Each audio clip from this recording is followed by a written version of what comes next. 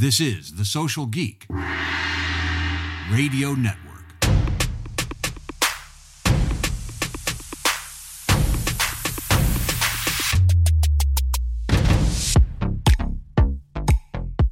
Get ready for a dose of positivity with a side of sass. It's Stay Effing Positive, brought to you by the fearless franchise consultants at Stay in Your Lane. Our mission? It's simple, to change the status quo and bring some much-needed empathy to the franchise world. Don't be fooled by our warm, fuzzy approach. We've got the expertise to help your business succeed. We love taking good brands to cult brands. So put on your seatbelts, grab a snack, and join us on this journey to make the franchise world a better place, one episode at a time. Stay positive and stay in your lane.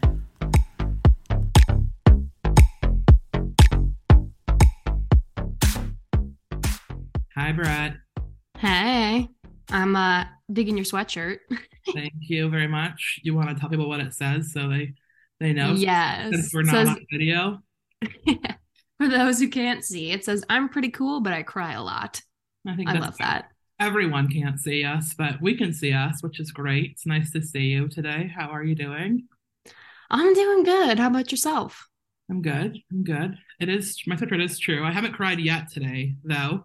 I did get verklempt yesterday. Not quite a cry in our lead-in group meeting, which is pretty normal. I was just touched. I get emotional. And I'm super thankful for the way that the franchise community, especially that group, just supports us. So verklempt isn't bad. Right? No. If I had a dime for every time I cried at work, I would be rich. I have another shirt that says "I cry at work." It's from Shop Bando, which I love that. Totally normal. Anyway, I update my wardrobe. Yeah, we should. I don't think they sell it anymore, but I'll look for it for you. Dang. Okay. I'm super excited about today, and Amanda coming on. So Amanda has been a friend for a long time and is a trauma specialist. And the conversations that I've been able to have with her over the years have just been amazing. And I think that she'll add a lot to this. So it's a trauma at work is a big topic. And I think it's one that people are maybe afraid of, a lot of vulnerability in the workplace and what that looks like. So I'm really excited to learn. I'm excited to learn too. Mostly I love the way that she breaks things down, and I'll let her do that. But I'm excited to just talk about this and be vulnerable, and also to kind of destigmatize trauma in the workplace. I know that you and I were having a conversation yesterday about it, and you think that, well, you can tell me what you said. I won't speak for you about how if everyone paused. Do you remember that conversation? I was just trying to think, no. You basically told me that if everyone paused, they would think about work, work, that you would think that everyone has been traumatized at work. Yes, that's what it was. I think if we all took a step back and really looked at our day-to-day and the things that we've been through in the workplace, we'd realize just how much trauma actually occurs at work. You think about conversations around boundaries, for example, is a great one. And a lot of times we talk about boundaries with our friends or with our family. Even you see the people at work in some cases more than you even see your own family, right? So we have to figure out some of those coping mechanisms and tools. And I'm excited to see what Amanda has to share today that talks about that and addresses that. And I think that would be sort of a challenge I would give everyone as they're listening to this episode and afterwards, is really sit down and think about your career and your time in different jobs and what lessons you learned, or maybe habits that you picked up, good and bad, from those different job opportunities that you've had. We are so lucky to have Amanda Purvis join us today. She is from the Karen Purvis Institute of Child Development at Texas Christian University. I'm proud to call her my friend. We've been friends for how many years, Amanda? So many. We're so old. We're so old. Don't tell people that. But have watched her grow into one of the most amazing trauma educators that I've ever seen, and excited to talk to her today. So let's get into this. I don't think there's like an easy way to like start talking about trauma at work. Kind of a brutal subject. Yeah, mostly you just have to dive right in. Hi, everyone. Have you been triggered? So, I mean, we've had some great conversations. Where I'd like to start, Amanda, is that we've all been triggered at work. And I'd love to know like why that is and how that happens.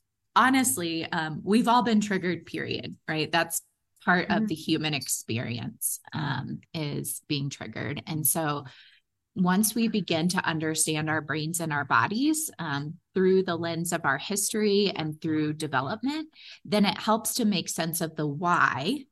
And then once we understand the why, then we can figure out the how, which is usually extremely personal for each of us.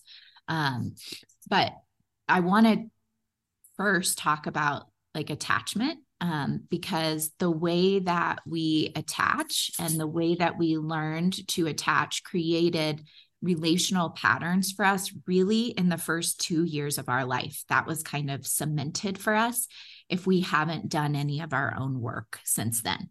So when we talk about work relationships, unfortunately, we believe that we can really act different at work than we do at home, but that's actually a lie that we all tell ourselves, because those relational patterns happen for us in every relationship that we're in. And so with that being said, oftentimes our triggers come from those relational interactions that we have at work. And so part of understanding the why goes back to figuring out how were those patterns created for each of us in our own childhoods. So that's the first thing. Then understanding kind of the what, which is once we understand those patterns, then we can understand what happens in our brain and body. So when we're talking about like a true trauma trigger, what we actually know that happens in our brains and bodies is that our brains release neurochemicals to truly kind of detach the cortex part of our brain, that thinking, rational reasoning, relationally smart part of our brain becomes detached when those neurochemicals are released. And we go into that kind of downstairs brain, or that fight, flight, or freeze response that ultimately we don't have a lot of control over how that happens or when that happens. We do have control over what we do once it happens. And so when that happens in our bodies, right? So maybe for me, I get triggered at work because somebody comes up behind me in the copy room and bumps against me, joking around, but I didn't know they were there. And that triggers my body to go into that fight, flight, or freeze. For me, I know that my pattern is usually fight. So like if that happens to me and someone's joking around and I don't know it and they scare me and push me or something, I'm going to turn around and most likely sock them in the face. Like that's what I'm going to do. Suddenly we have like a really big issue, right? Because my colleague was like, whoa, I was just joking around. Yeah. But because of maybe my history, what my body remembers from things like that happening in my past, and from the way then that my brain and body were wired, I responded in a way that maybe looked to my colleague like I completely overreacted to that situation. But it's important for us to understand that, first of all, for ourselves, gives ourselves compassion for ourselves, that I didn't think, oh, I want to cause drama right now, I'm going to punch my colleague in the face. But also for others around us to understand we're not really making rational decisions when we go into that fight, flight, or freeze. The way we respond after, we are responsible for. And so, kind of coming out of that, and that's really kind of some of our own work.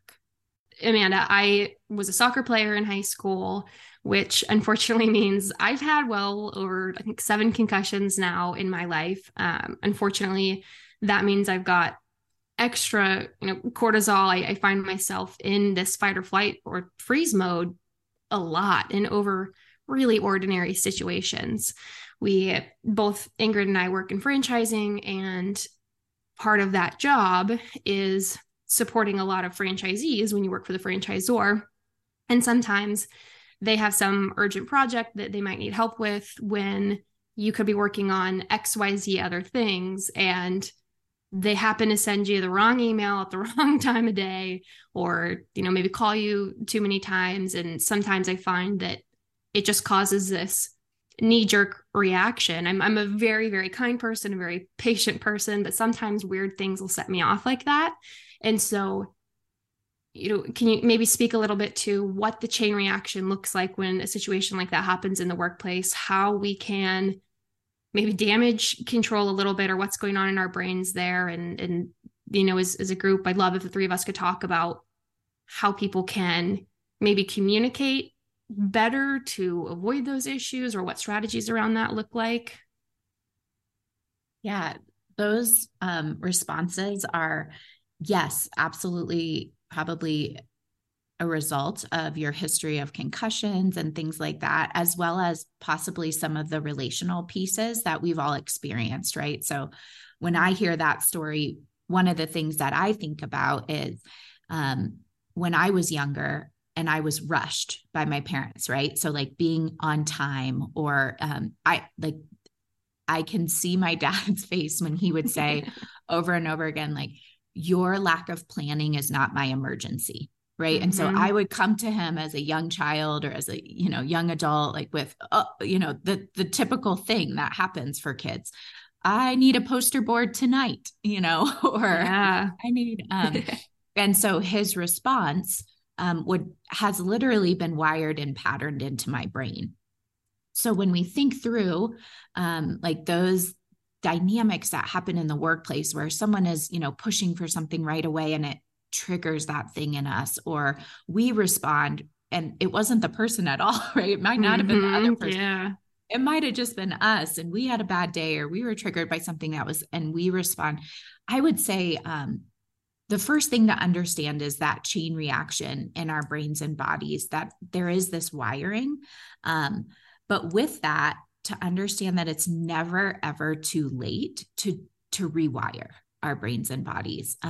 Within the past 10 to 15 years, there's been a ton of research that has come out around the plasticity of the brain, or the fact that it's never too late to make some of these changes, and especially these kind of response and behavioral response changes through the rewiring. And so what we teach is that, like, we have to actually do a redo and take our brains and bodies through the experience again, but respond the way that we want to respond normally. So let's say, like, let's play out your scenario where somebody sends the last email that breaks the back, right? And you quit back right away. As soon as you kind of realize, I shouldn't have sent that email, or I shouldn't have put it in all caps, or right, like whatever it was, or I shouldn't have texted her after that email, whatever it might be. As soon as you kind of realize it, the way that we can change our future behavior is to call it right then. So theoretically, within 2 to 3 seconds, we should kind of come out of that if we are in a safe space and realize.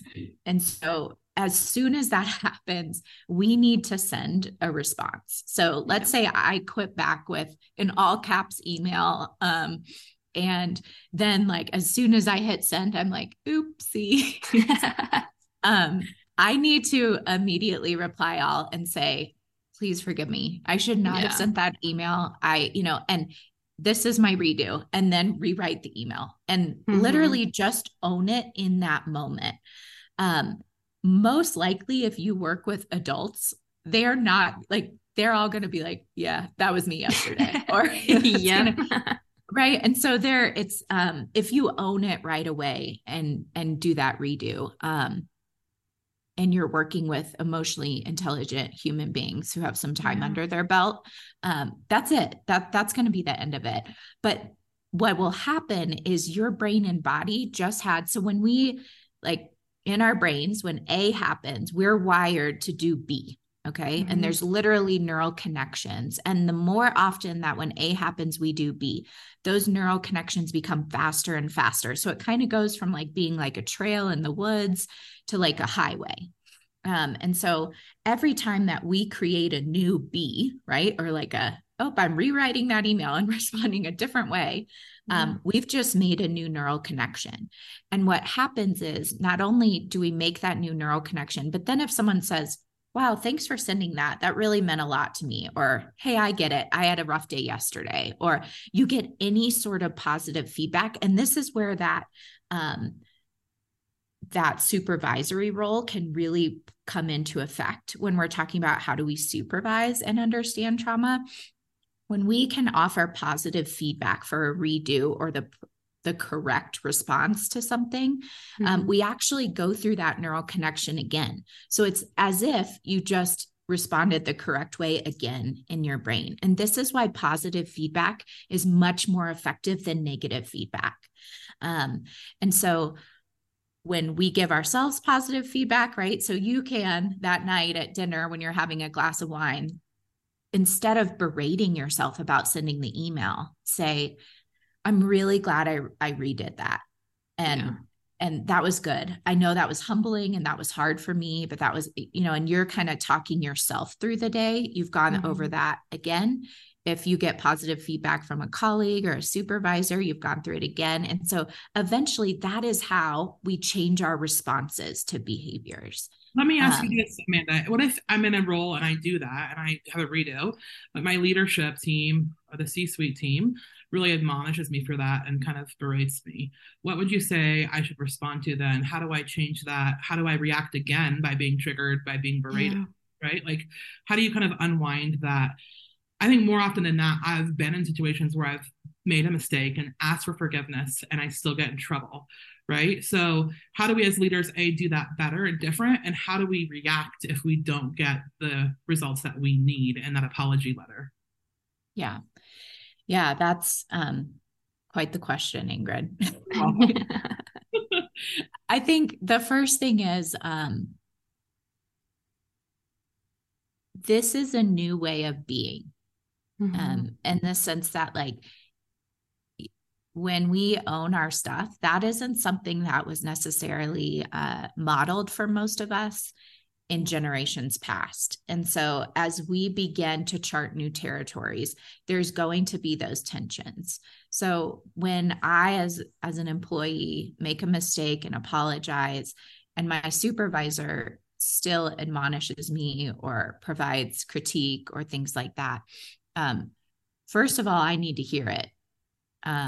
Like I can't so that, like, knowing that, like, that's part of what we're working through too, right? So when I send that apology, I need to be talking to myself and having self-talk of, hey, if they're still upset, they have a reason to be upset. I responded incorrectly and I need to just apologize again when they call me or when I have that meeting or whatever it might be where they follow up. And then, then we get into like there's also an unhealthy part of that obviously you would want to create a boundary there, right? Like, I'm not saying you let people berate you over and over and over again.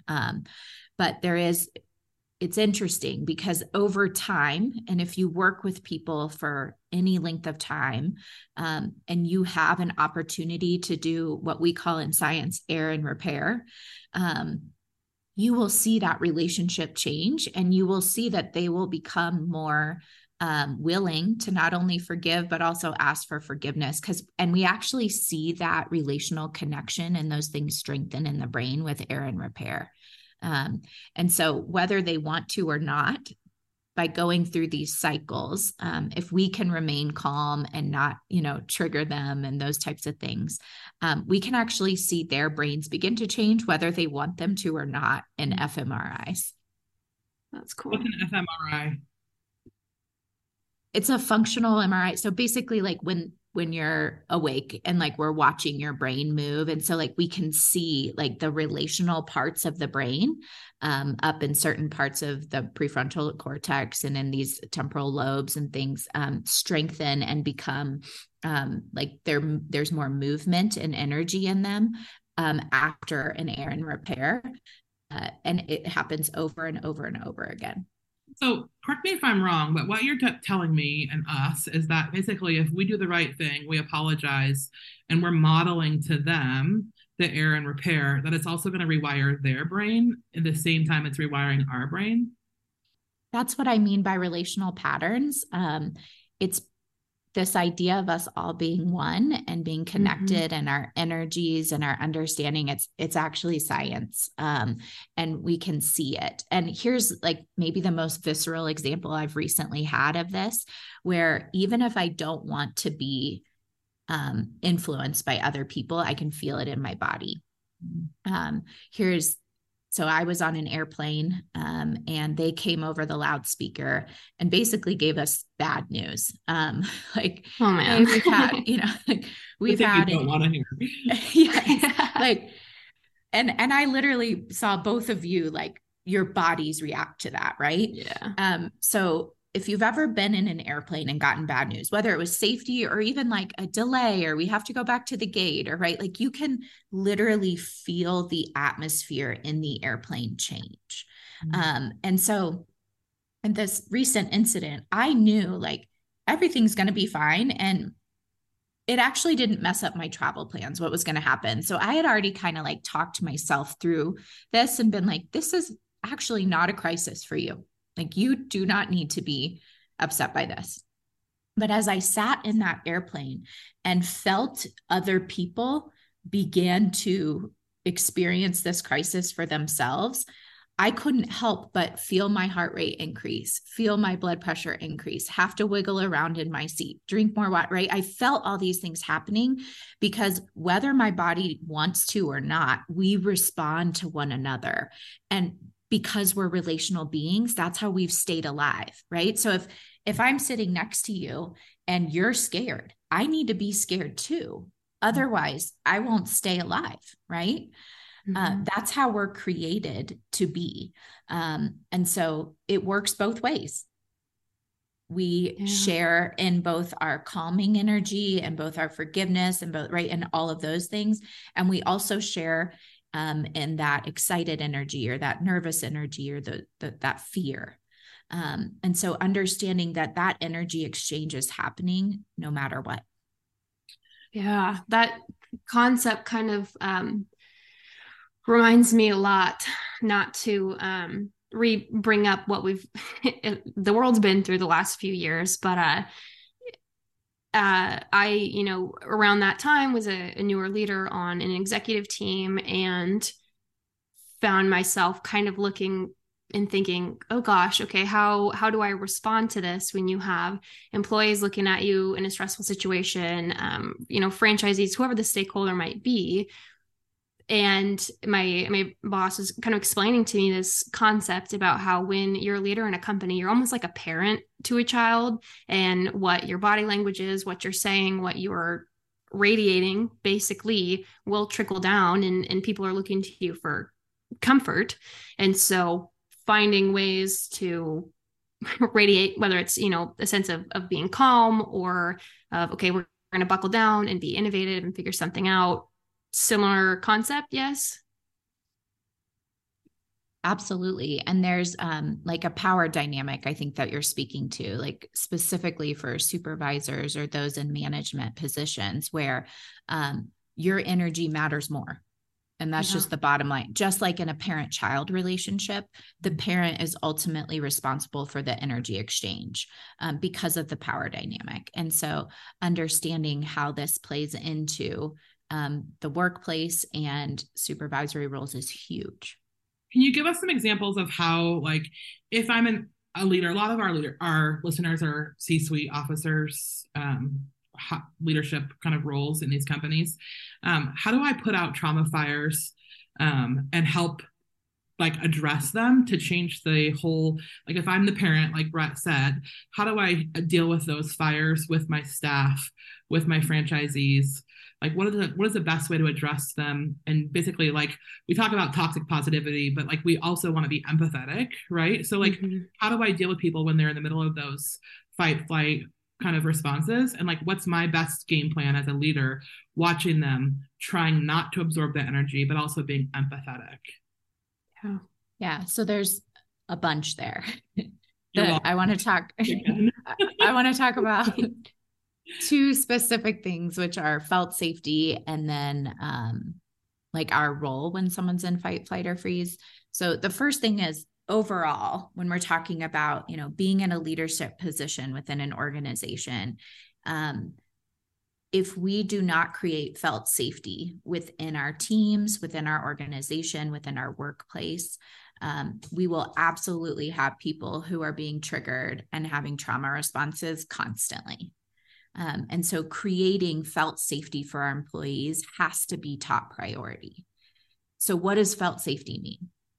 Felt safety does not mean, hey, I know you're safe here. Like our doors are locked, or we're in a safe neighborhood, or hey, we've got a lot of money in the bank. Don't worry about losing your job. It's none of those things. Felt safety can only be expressed by the person who feels it for themselves and within themselves. So what that means is we are creating environments where people feel safe for themselves and within themselves. What do we need to feel safe? We need basic things met. So for example, we need to know that like finances aren't a thing, or we need to know that if I make a mistake, my job isn't on the line. If you run an organization where people are afraid all the time, brain science shows you absolutely will not get the best out of your employees. You won't. You will not get their most creative selves. You will not get their kindest selves. You will not get their smartest selves, because they're operating in a lower function of their brain when they're afraid. So making sure that there's those types of felt safety. But the other thing that's required for felt safety is voice. I have to know as an individual that if I come to you and use my words to express a need that I have, that you will respond. It doesn't mean that your answer will be, yeah, absolutely, or sure, you can have an extra 5 weeks vacation, or right? That's not what I'm saying. But what I'm saying is, for me to feel safe, I have to know that if I come to you, my leader, my supervisor, my boss, my colleague, that you will listen to me and that you will hear what I have to say. And there's what we talk about in the attachment world of I will be seen, safe, and secure.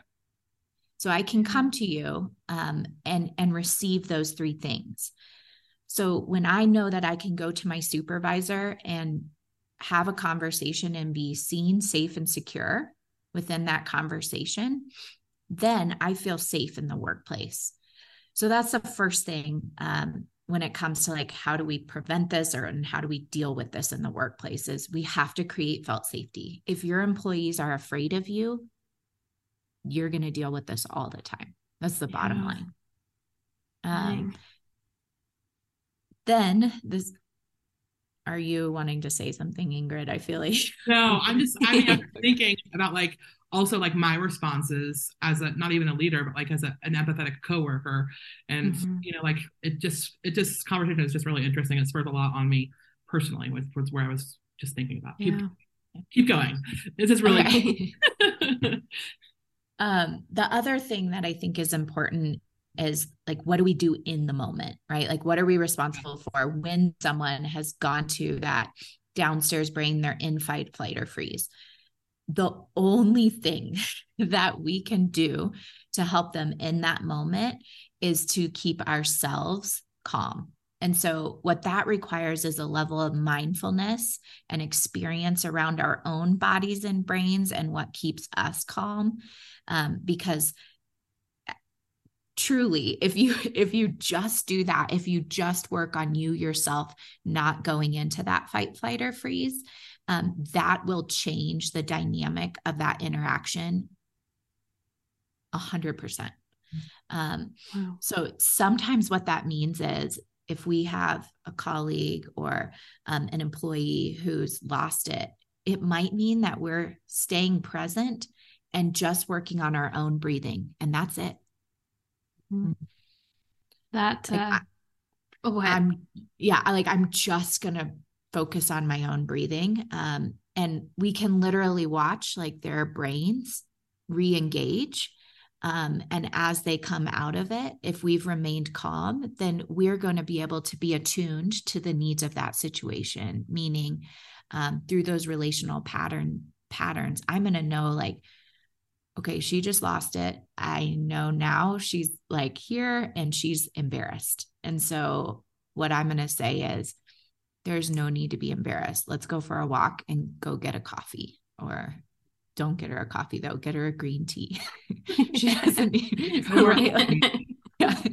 Green tea has like the precursors to L-theanine, which helps us to calm down. So do that, or like something like that. But like you want to really, but you'll be able to stay attuned. And attunement just means I can read what you need without you having to tell me. So that's like a mom of an infant might know, like, oh, if their baby starts crying, oh, he's wet.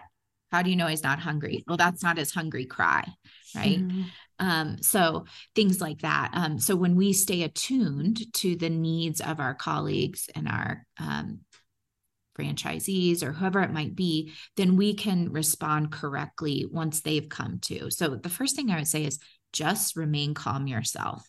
That might mean just breathing. It might mean thinking about a place that makes you feel calm or a place that you felt the most relaxed and picturing it in your mind and going through the 5 senses of sight, sound, smell, touch, taste, right? I was on this beach. I felt the rocks under my feet. They were warm because of the sun, right? Et cetera, et cetera. So that is the number one thing we can do when someone's losing it. It kind of reminds me of forever ago. We're a big fan of destigmatizing things, including therapy is one of them. I'm a big fan of therapy. And when I first started, one of the things I used to research was actually how strong and effective leaders are some of the first people to sprint into therapy. Because if you are a high stress person, my therapist used to always use an example of a water bottle. If we can only fill our water bottle up with so much stress every day, what are you doing to make sure you're starting your day with an empty water bottle full of stress? And as a leader, you're also taking water in from other people because you're responsible for this entire company. And so if you don't have your own sanity in check, like that is the first place you have to start so that you can effectively lead with empathy and take care of your team. I think a lot of people miss that mindfulness piece when it comes to being a leader, and they kind of skip to the work stress and chaos of leading. That's nuts. That's really cool to break it down and see it like that and how it's all connected. What do you think, Amanda, are some of the best ways that leaders can become more empathetic and just keep learning this stuff to obviously like not enter in those panic modes and also have better choices and also have them make better choices, I guess, through these interactions because we are leading teams and people? Yeah, I think exactly what you're talking about, Brett, in terms of like understanding and being open to our own work and what we need to do to care for ourselves. And I think empathy, Ingrid, comes from humility.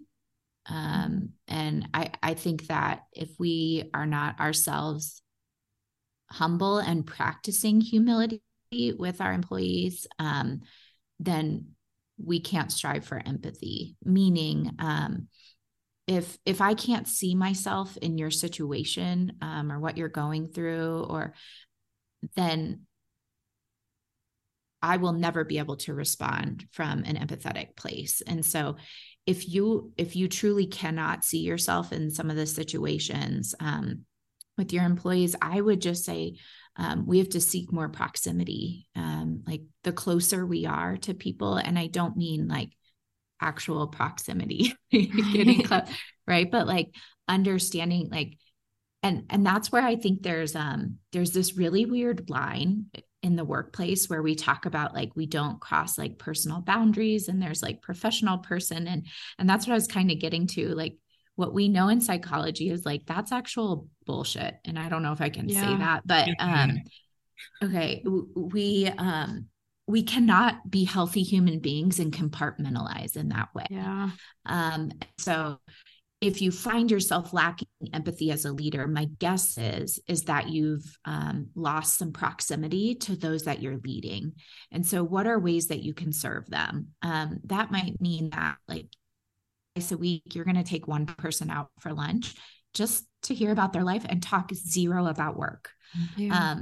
Or it might mean that you're going to get there early on Fridays and bring a donut for everybody, or there's a show I watch, and each week, like the star employee gets the bear claw, on Friday morning. And I'm like, yes, like I want to be a bear claw boss. Like it's celebrating each other and create, because that also goes into that felt safety. And so suddenly, like if I've gone out to lunch with my boss recently and they've asked me about like, how are your kids doing? What is that looking like for you right now, or whatever it might be, right? And they've asked me that. Then the next time that my kid is sick and I have to call in and say, hey, I gotta be on Zoom today. I can't make it into the office because I've got a sick kid. I'm going to feel differently as an employee when I make that call, but I also know you're probably going to feel differently too, because you see me as a whole person. You haven't compartmentalized me into just this worker bee, which I think is what a lot of our generation is kind of pushing back against, of like, you can't treat me as like just a production, like, or a factory, or because I'm a whole person. And yet we have not figured out that whole professional and personal boundary thing. But what I know is that I cannot be empathetic of someone if I don't see them as a whole person. If I don't see them, one of the things that has really helped me with this is I have pictures of my colleagues, like when they call or when they email, like their photo on is a baby picture of them. And it's this really silly, simple thing that I do, but it reminds me like we're all like these little kids inside. And we're all just operating from that place. And we've learned over time how to put on like these business suits and this makeup and this, but like, we're all just these little kids inside who are just trying to figure it out. And so that's one way for me that I'm reminded constantly of my coworkers of being like a holistic person. Wow. Really? So question from kind of the opposite side of that. I mean, first and foremost, Amanda, that was amazing. I think both Ingrid and I and everybody listening is going to take a ton of awesome tips away from that as a leader. My next question is more from the employee perspective. What would your advice be to employees who, or just anyone who maybe is finding themselves in a work setting where their direct supervisor or their management, leadership team, whatever that looks like, does not bring empathy into the workplace? And I guess sort of twofold. One, are there things we can do as an individual in a company to create a more empathetic work culture or workplace? And then on the flip side, how can we protect ourselves essentially and speak up when something needs to be said without causing too much of a riff? Or is that just too healthy of a work environment or unhealthy of a work environment to be in? What's kind of your thoughts around that from the employee standpoint? Yeah, we need to get out. I would also add, I would love to hear about like narcissistic bosses. I think we all run up against them at certain points in time.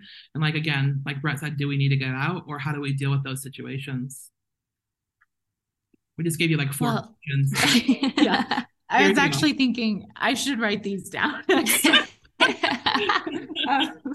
We can go back. No, well, I will say the first thing about like narcissistic bosses, or like, when do I get out, or when do I tell like this is unhealthy? I would say there isn't like a black and white answer. Like, okay, if this happens, get out.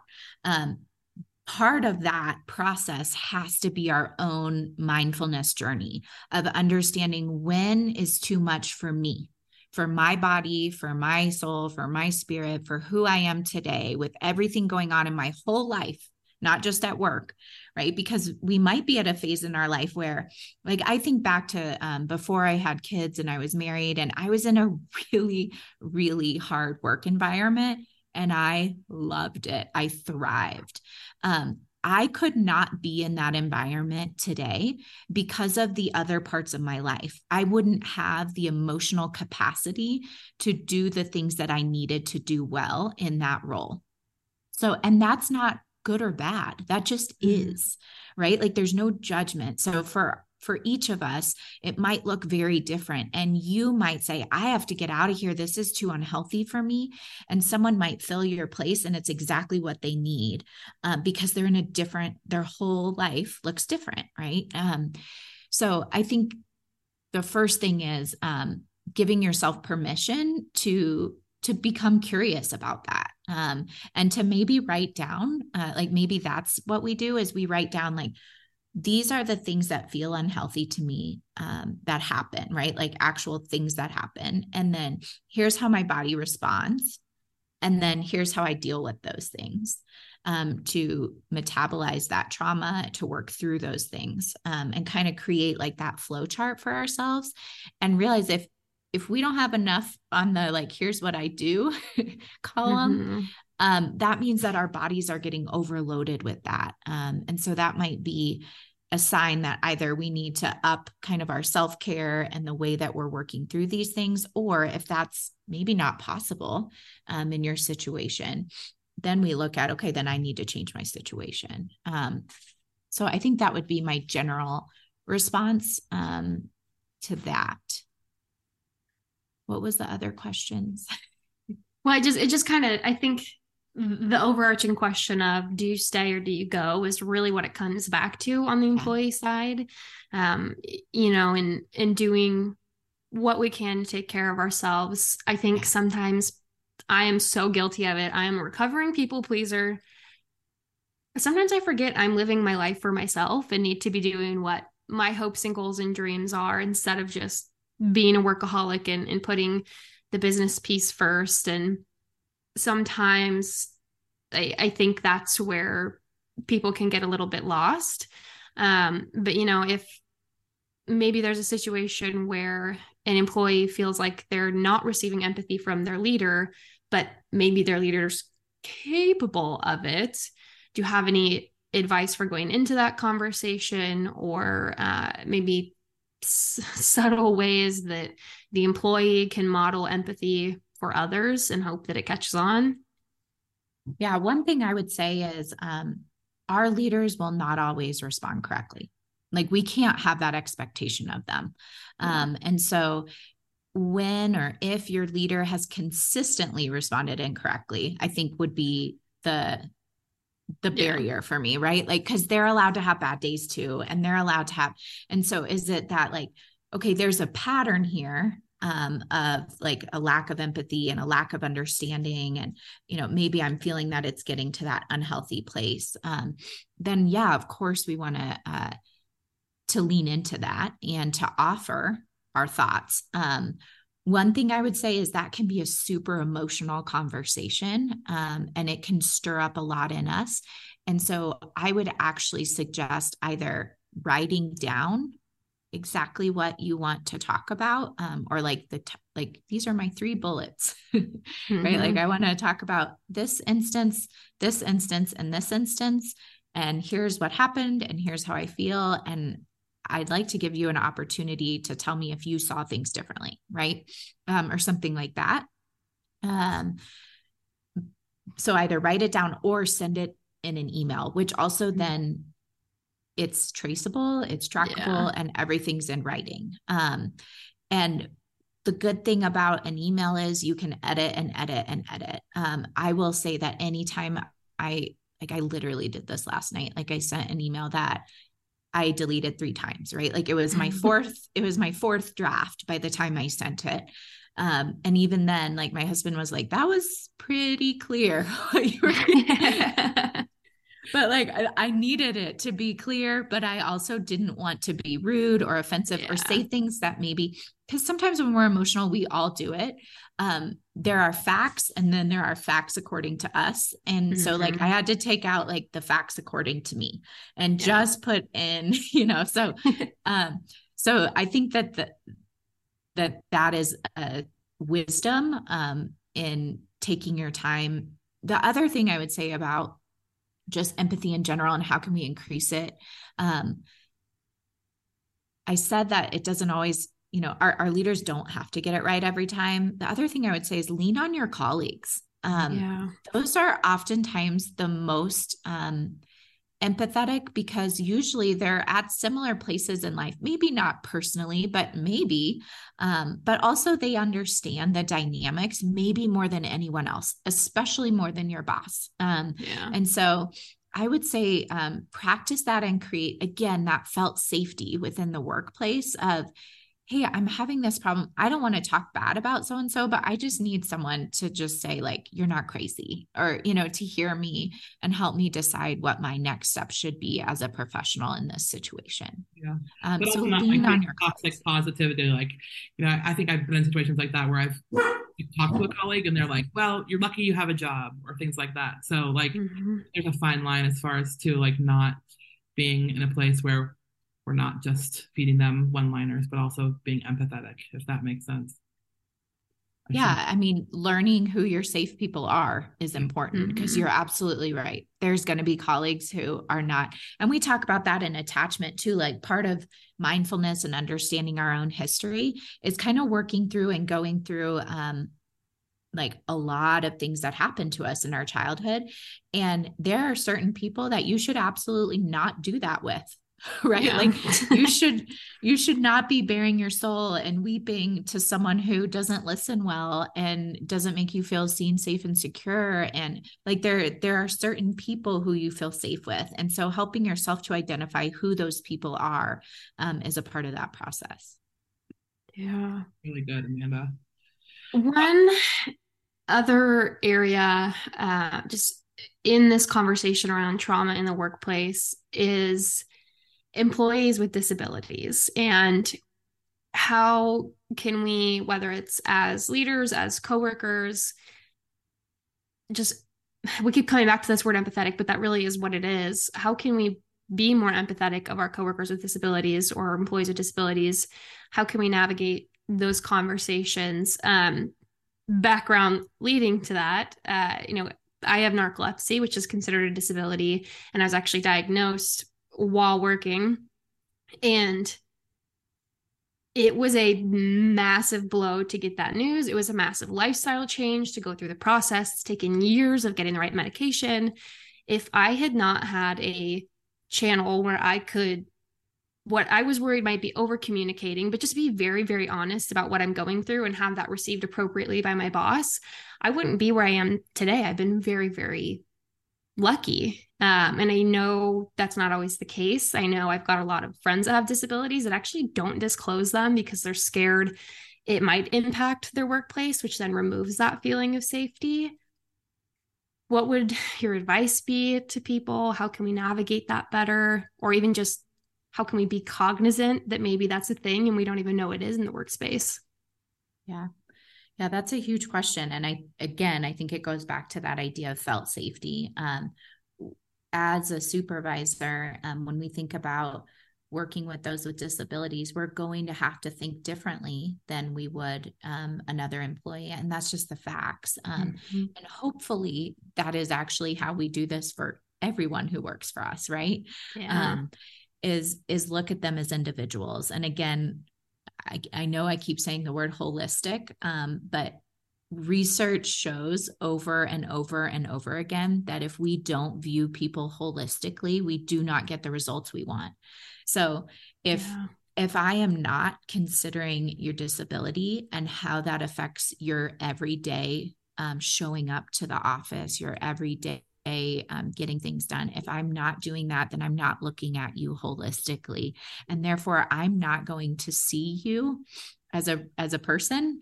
I'm going to see you as a producer. And so how do we create environments where we are looking at people holistically? And so that might include like literally asking, like, I have a friend who is in a wheelchair, and I remember one time I said, hey, she has two, she has like a mechanical or motorized. Yeah. Okay. So she has a motorized one and a non-motorized one. And so I remember one day in college, I was like, can I be in your non-motorized wheelchair with you today? And just, and like, so we went to our classes and we went to lunch, and I experienced life the way she experiences it every day. And I had been her friend for years. And I had never seen the things I saw that day. And so the idea of thinking through, even like, what does it mean to sit in a Zoom for someone who has kids at home? Yeah. Or what does it mean to, whatever it might be, to just ask yourself. And I think that's that I love the word curiosity. I myself am trying to move from judgmental to curious as a human. And so becoming curious about those that we supervise, those that we lead in our organizations. Tell me what it's like to be you. Tell me what it's like a day in the life at work for you. And to understand those. And when we do that, we create felt safety. And when we have employees who feel safe, then we have employees who are giving us their best. Yeah. But at the end of the day, I think that's what leaders want. They want their teams to produce to the best level of ability. They, want to bring in the money. Well, if you want to do that and you want to be a successful business owner, this is the shift to make. It's being more relational. It's viewing your employees as people. Ingrid and I chat a lot actually about the new generations that are moving in and the change in demands we're seeing in hiring and staffing. And one of those pieces I really truly believe is, whether it's millennials or Gen Z or beyond, they're just starting to demand that they are treated like human beings in the workplace, which shouldn't be a huge thing to ask for, but a lot of times it is. And so the more we can embrace that and lean into that, the more productive and profitable that these businesses will be. And I think we'll just keep seeing that becoming bigger and bigger as, the next generations move into the workforce. So what you're saying, Brett, is that empathy affects the bottom line. Yep. Yep. It all comes back to the bottom line. It starts with empathy. Amanda, thanks so much for today. Do you have any final thoughts? We'll let you go here shortly.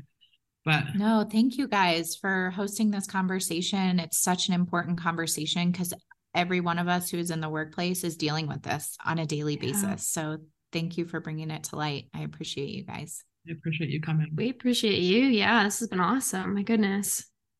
Amanda, if they have more questions or if they want to get a hold of you, how do they do that? Yeah, to learn more about like trauma-informed care and trauma in the brain, we have a website. It's child.tcu.edu. And then my email is a.purvis@tcu.edu.